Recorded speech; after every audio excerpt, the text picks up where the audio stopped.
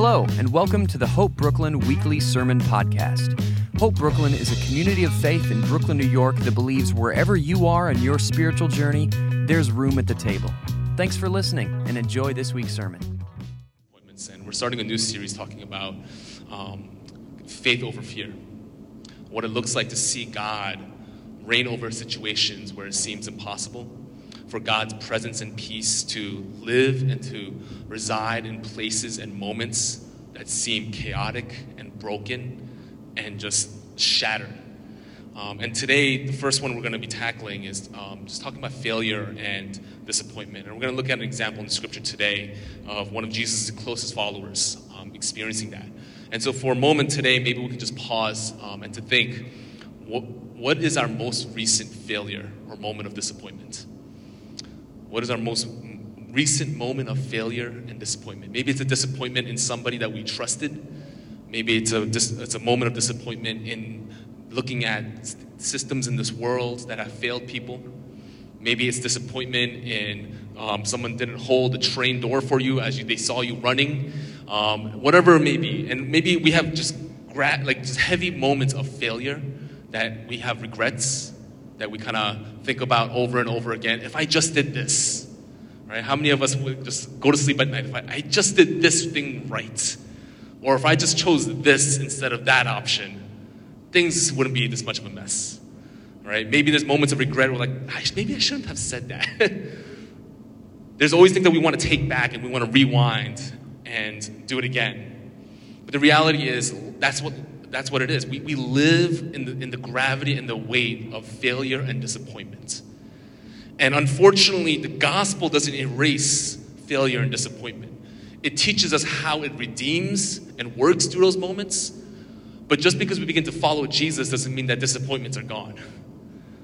Whether it's through family, friends, coworkers, maybe we're experiencing a season of betrayal. Someone promised us the world, and all of a sudden, they're not there when we need them the most. Maybe for some of us, we're experiencing that season with God. We trusted God, and it seems like we're in a place of just barrenness, of brokenness. Saying, I put my faith in you. I said I'll follow you. And now things got even crazier. Everything just seems disrupted since the moment I started following you, Jesus. And let me tell you, the disciples definitely felt that way too. When they answered the call, follow me, I don't know what they imagined. Maybe for some of us, when we answered that call, follow me from Jesus, we're like, things in my life are going to now come into place. Everything's going to align. I'm just going to experience peace and hope enduring forever. And we begin to follow him, and we realize, wow, things seem a little bit more chaotic than when I decided before I wanted to follow him. And so what do we do with all this failure and disappointment and regret? And that's always it's a weird icebreaker question I ask, but I enjoy asking these questions. What do you do with regret? People are like, I just wanted to share what my favorite sports team is, but I want to know, how do we manage our regret? How do we manage our failures? Do we turn to things that numb our hearts, that kind of if I just forget about it, it doesn't exist anymore? If I do enough activity, I could bury the failure. Or maybe I could make up extra credit somewhere else. I made a mistake. Now I need to overcompensate for it. There's so many ways that when we come face to face with failure, it really brings out our true character. Maybe some of us get angry and defensive.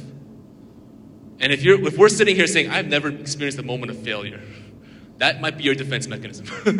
Saying that everything has worked out in my favor. And we have this brand of Christianity that where everything tells you, be an optimist. Look for joy, be joyful, be thankful and glad for everything. I'm like, I tried that, it doesn't work. Okay, and I'm not following Jesus the right way. But when I meet Christians, I'm like, everything is good, everything works out. And I'm like, yeah, eventually, right? When we're face to face with Jesus, everything's good. But right now in my situation, when I'm surrounded with grief, death, and loss, it's hard for me to sing this song of joy and thanksgiving. So what do we do with the weight of our failures? How do we manage it? Do we run to counsel? and hope that somebody has the right advice for us. Maybe somebody has the right words of empathy that kind of help us to gather ourselves and move on to the next stage. Maybe we listen to some motivation saying, you know what, my failure is not final. I could do it again. Let me take another challenge. And the reality is the margin of failure is so thin, especially in New York City. It almost feels like everything we do, we have one shot. Any job we apply for, we have one shot. Like the level of like preparedness that we do for an interview, even like parallel parking. Do you notice that? For those of you who drive, when you have to parallel park, you get one shot. All right. If you miss it, just go look for something else. Okay. If you're driving in New York for the first time, I'm just letting you know, right? Everyone's gonna start honking, right? And I've been on both ends. I've turned in. I said, oh no. All right, this ain't my spot no more. I guess I keep moving, right? I've been on the other end, looking at someone parallel parking. And I'm like, you have one chance at this, all right? Or you're moving at that spot's mine. And so the margin of error in a city like this that is so competitive, that is so cutthroat, you have one audition. You have one chance to make an impression. You have one chance for someone to recognize your name and to set your status and credibility. You have one shot. And even as a preacher, I feel like that sometimes too. I feel like I have one shot at this. And for those of you who've been coming back every week, thank you for giving me another opportunity, okay? I hope it gets better as the weeks go on, all right?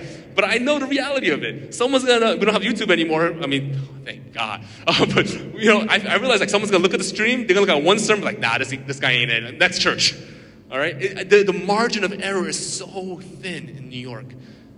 And so the standard of success and achievement and failure is paper thin. And unfortunately, we bought into this brand that is the kingdom. That even with faith, we have one chance of God. We have one good runway. We have one good streak. And then once we fall, that's the end of it. We've got to just reset. And sometimes just gathering ourselves to reset in our faith is so difficult because that's the way we observe it. That's the way we look at it. We have a moment of failing. We say, well, I can't show my face at church. Nobody else knows, but God knows. I can't worship. Do you know where I'm coming from right now? I can't pray to God. And when we create this paper-thin margin, and we look at in Luke 22, and I love the story of Peter's journey of following Jesus. Because this guy, man, he was just head in, like, just a radical follower of Jesus. He's passionate, full of zeal. I can't relate to Peter. That's just not my personality type. Right? Even when I was at a pastor's conference, I just came back from with Dave was there, Janelle was there, Kevin was there.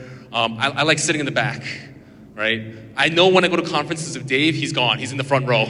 All right, I hear him from the back. All right, it's not just at Hope Brooklyn, just to fact check. I hear Dave. With 700 pastors in the room, I hear Dave. Okay? We go in, Dave doesn't even wait for me anymore. He's like, I'm just going to the front row. I'm like, I'm gonna be back here. All right? I'm not the Peter-esque type. I'm not the one that's gonna draw the sword and be like, if you thought that was our friendship, I'm sorry, okay? Like, I'll fight, I'll advocate for you in the back, but I don't know. I don't know if I'm gonna be jumping in sword for, right? Like, it's just not my style. But here, Peter in Luke 22, 54 to 62, there's this denial that nobody probably ever imagined Peter would do. If there was a top-tier follower of Jesus, it's Peter. And even in the moment when Jesus was telling Peter, you're going to deny me, and he told him exactly how it's going to happen. It's like, nah, not me. Surely not me. What happened? Then they seized him, Jesus, and led him away, bringing him into the high priest's house. And Peter was following at a distance. And how many of us follow at a distance? And when they had kindled a fire in the middle of the courtyard and sat down together, Peter sat down among them. Then a servant girl, seeing him as he sat in the light and looking closely at him, said, this man was also with him. But he denied it, saying, woman, I do not know him. And a little later, someone else saw him and said, you also are one of them. But Peter said, man, I am not. And after an interval of about an hour, still another insisted, saying, certainly this man also was with him, for he too is a Galilean. But Peter said, "Man, I do not know what you are talking about." And immediately, while he was still speaking, the rooster crowed. And the Lord turned and looked at Peter. Man.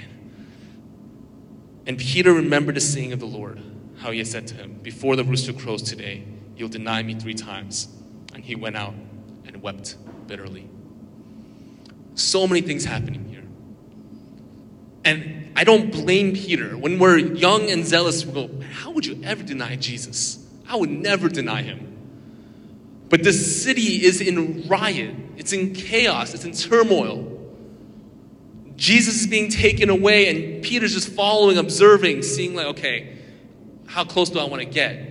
He's still trying to stay close to Jesus, but not too close. And he sits in this scene with the crowd, and people begin to recognize him. So you're definitely with him. It's like, no, I'm not. I don't know the man. How quickly? And it doesn't say, but if I'm Peter in a situation, maybe out of fear I say, I don't know him. But I know in my heart, man, that hurts to say. It pains him. Not once, not twice, but 3 times. Exactly how Jesus foretold. In that moment it says, and the Lord turned and looked at Peter. Man, I don't know if I could ever show my face near Jesus after a moment like that. After my closest friend, my Savior, the one who I said I will die for, that I'm following until the end. After denial, he looks at Peter. And how many times have we experienced something like that? With Jesus looking into our souls, Jesus looking into our heart, and realizing, and we kind of come to this place of confession of how fickle our heart is. How many times have we been in a position of decisions, and we knew what it looked like to choose Jesus, but we chose comfort?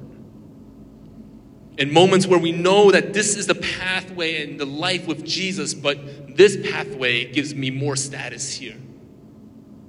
It gives me more treasures in this lifetime, right now. This pathway seems nice and comfortable. But what I want to focus on is in verse 62. Peter went out and wept bitterly. And there's a process in grief and failure. It's okay to grieve our moments of disappointment and failure. It's okay to go and to say, God, I'm left with this heaviness, with this agony, with this fear and regrets. And maybe disappointment comes in different ways. Maybe we're the ones that we have disappointed somebody else. And we know that. We failed them.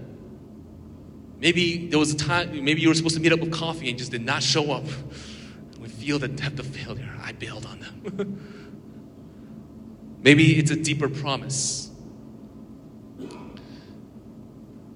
Maybe we've experienced the end of someone saying that I promised you and they didn't show up.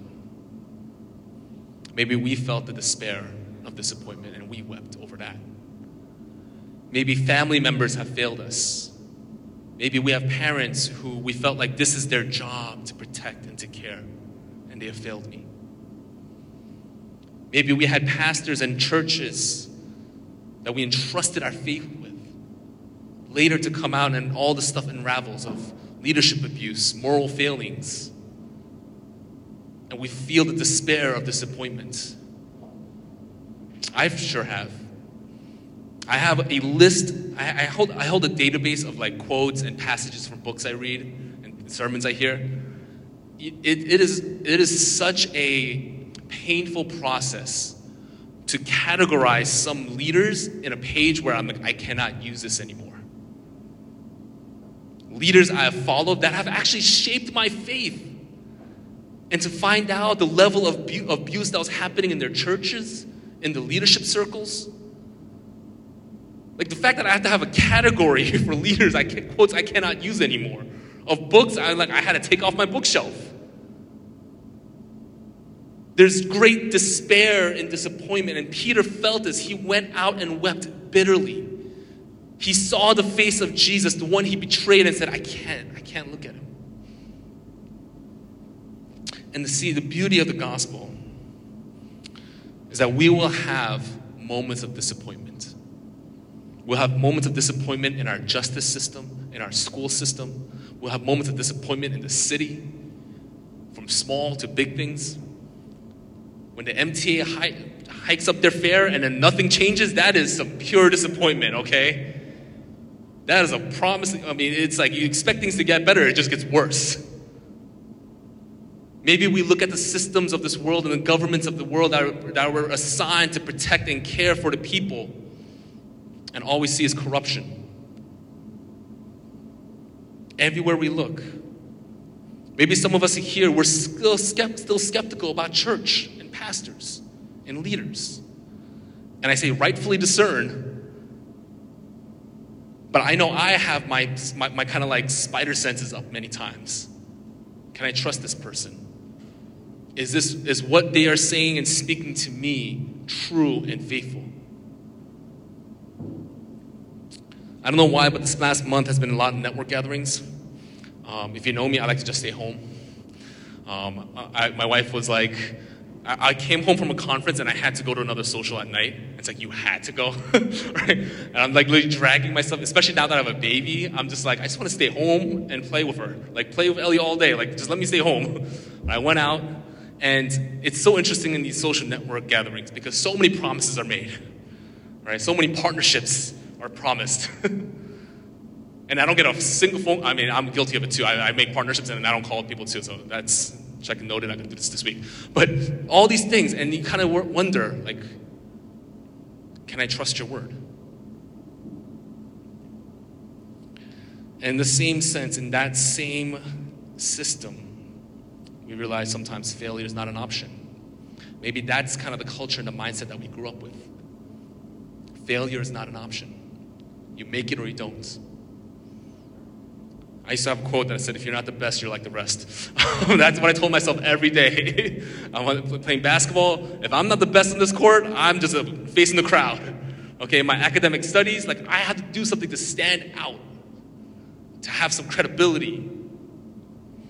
I grew up with the mindset that failure is not an option, to a point where if I sense any kind of moments of failure or of, I can't achieve this, I won't even touch it. I only want to do things that I can perfect and be great at. That's how I know this is a calling. Okay, God's just like, you go up there, you're not going to be perfect. And I'm gonna promise you, like a pastor's secret, no pastor enjoys a sermon after they preach it.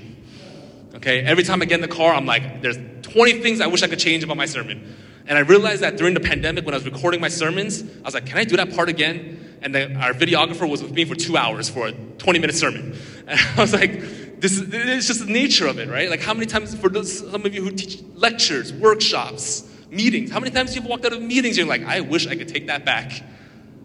How many times have you gone back into encounters with relationships, like, I wish I could change that? We grew up with this mindset failure is not an option. We have one shot and an opportunity. But the joy of the gospel and the hope of the gospel is this. It is not our job to assess what is success and what is not. We allow the culture to set the standard and kind of the mile marker of what makes you successful, of what makes you credible, of what makes you great. And in the process of doing that, we begin to fall under this kind of metric and the standard that the world desires from us, that our job desires from us, that our relationships desire from us. And what happens? We get crushed under the pressure of expectations. We get crushed under the assumptions of what people think about us. And we begin to live a life that is directed and guided by the approval of others, by the approval of our parents, by the approval of our boss, our CEOs, by the approval of our coworkers, our friends, the approval of our family. And let me tell you, that is a weight that none of us can carry. It is an unrealistic expectation. But for some reason, we've heard this voice saying, that is what we need to live for. That is the greatness you need to achieve. But the beauty is that Jesus frees us from these expectations. Because we see in Mark 16:7, this is a small note, and I remember when a pastor pointed this out to me, my heart was like just full of joy and gladness. This is after Jesus is resurrected. The angel comes and says, but go, tell his disciples and Peter, he is going ahead of you into Galilee. There you will see him, just as he told you. Is not Peter a disciple? There's a unique marking that the angel was making a note of. Make sure Peter's there. Tell his disciples and tell Peter. And then what happens? In John 21:15-19, when they had finished eating, Jesus said to Simon Peter, Simon, son of John, do you love me more than these? Yes, Lord, he said. You know that I love you. The nerve. Jesus said, feed my lambs. Again, Jesus said, Simon, son of John, do you love me? He answered, yes, Lord, you know that I love you. Jesus said, take care of my sheep. The third time he said to him, Simon, son of John, do you love me? Peter was hurt because Jesus asked him the third time, do you love me? He said, Lord, you know all things. You know that I love you. Jesus said, feed my sheep. Very truly I tell you, when you were younger, you dressed yourself and went where you wanted. But when you are old, you still stretch out your hands and someone else will dress you and lead you where you do not want to go. Jesus said this to indicate the kind of death by which Peter would glorify God. Then he said to him, follow me. There's so many things going on in this conversation of Peter and Jesus. First, the most recognizable thing is that Jesus redeems each denial that Peter made with 3 statements of saying, reminding him, asking him, do you love me? Jesus restores and redeems our failures. Jesus steps into our disappointments and our moments of weeping bitterly and says, remember that I also love you. He begins to have this conversation with Peter, and Peter was hurt, which is odd because he just denied Jesus, but Peter was hurt. And I get it. Even in the midst of the denial, Peter's like, you know I still love you. It's not that Peter stopped loving Jesus. He says, you know that I love you. And Jesus begins to commission Peter. Commissions Peter in a way where that says the church will be built in the cornerstone. He commissions Peter that he follows a death that something has dramatically changed and uprooted Peter from denying him to being crucified upside down, and Peter saying, no, I will never deny him again. It's not because Peter simply received motivation and encouragement. See, that's the thing. If our sermons up here, myself or whoever speaks up here, if it's just a weekly encouragement and motivation, it doesn't sustain. It doesn't hold the weight of the pressures the moment we walk out of the door. It's when the Spirit of God and the affirmation of God and his call to say, follow me, when that is built and instilled in our moments of failure and disappointment, that is what gives us the power to be able to say, no, I am a follower of Jesus. That is the thing that redeems our mistakes and makes sure that's not the death in the final chapter of our lives. It's so unfortunate that so many times we talk about legacy. What do we want to leave behind when we leave this earth? What do we want to be known for? What kind of post do we want made of us? And obviously, I don't think anyone here wants to be like, hey, can you just list out all my moments of shame and failure? Like, that's not in the will, right? The times I failed as a father, as a husband, as a friend, as a son, as a daughter, as a coworker. List that out. Like, I want that to be in my bulletin when I'm sitting in my deathbed. No. But the beauty of it is that when Jesus died on the cross to the rest of the world, that was marked as failure. Seeing the supposed savior of the world being killed in such a weak, shameful way, lying naked on the cross, being killed by the hands of those that he created, being mocked. And even on the cross, he has a thief mocking him and his identity. And even to Jewish traditions, the fact that Jesus was hanging on a tree was a sign of a curse. This surely can't be our Savior. If you truly are, let the angels come, let him rescue you. But the true gem and the hidden treasure is this. For those who believe, we know. For those of us who believe, and that those that Jesus are inviting into, he's letting us in to see from the inside out, that death was not a mark of failure, but a mark of healing. It was a mark of redemption, that he will fix all the broken things of this world. That there is a heaven where we won't have to worry about turning on the news and seeing death and tragedy, where we don't need to walk outside and to see the brokenness of humanity. That Jesus redeems all of our mistakes, all of our failures. And I'm going to invite the communion ushers and the worship team back up. Today, maybe some of us came in with some things on our minds or our hearts that kind of weighed heavy. Maybe talking about all this talk about failure and disappointment, we're like digging through our old inventory of mistakes that we made, of people we left down, or maybe the people that let us down. The friends, the pastors, the people that we trusted that didn't show up when we needed them to show up, to say the things that we wanted them to say.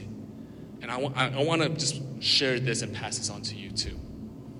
Because I once had very high expectations of people in my life. And once I realized that there were they had character flaws. And I began to experience disappointment. And my trust, my level of trust just began to dwindle. I was like, I'm just out here on my own. I can't trust anyone. I always assume the worst now. I hear something, I hear the news, I'm like, I just can't trust anyone. I'm just out here on my own. Maybe some of us have entered into that dark place. Maybe some of us, there are needs that we have, emotional, spiritual, physical needs, that we have deflected to other people, and we demand that they show up. But the honest truth is that no one in this world is fully ever going to meet all of our expectations. That emotional void that we have, that desire for security and comfort and peace, we can pad everything that we want. We could pad it with our bank accounts, with relationships. I feel safe in this relationship. I feel like this person can protect me and care for me the right way. We can find all these moments. I just want to find a church that can meet all these spiritual needs that I have. It's not going to happen. We're going to be left in disappointment and despair and anger, and resentment, bitterness. And how many times have we gone through that cycle? And we think, maybe this person's different. Maybe this church is different. We might be. Our music might sound different. The person standing up here might sound and look different. But as long as we are looking for these moments of redemption and healing in the world, we're going to be left disappointed. It is when our faith and hope is placed in Jesus and the cross that he begins to meet us in our darkest wells. When we're looking for forgiveness and looking to make amends, we're not going to find it by doing more activity and more good deeds and charity. We find forgiveness in the cross. That's where the heaviness is lifted. When we're looking for the emotional need of care and love, it's not going to come from finding the right partner. Because honestly, we're just all going to bring in our own baggage into those relationships. And when we were puzzled and left, like, I thought he was the one, I thought she was the one. Why doesn't this make sense? It's all supposed to be fixed now. That's when we come to Jesus with all of our emotional needs, our loneliness, our anxiety, our fear. That he meets us with his companionship and peace and presence. And then when we bring that into a relationship, that's when you see the abundance of life. And the same way of church. When we come to the table together through communion, the expectation isn't that this church is going to fix it all. The expectation is that we come seeking God together. And in the moments of our mistakes and our failures, we extend forgiveness and grace, and then we find extensions of forgiveness and grace through the cross. That's a healthy and thriving church. Not that everyone sitting here is perfect. I promise you, someone in here is going to hurt you. Not maliciously, not of intention, but But there's going to be some passing comments that we're like, whoa, what did they just say? Okay, there's going to be some passing actions like, what did they just do? It's going to happen. There's going to be things I say up here that you're going to be disappointed in. But the reality is when we put that hope in Jesus, that's when failure is abolished. That's when the new expectation that we just come to the cross seeking. And he provides his body and blood as forgiveness and grace over those mistakes.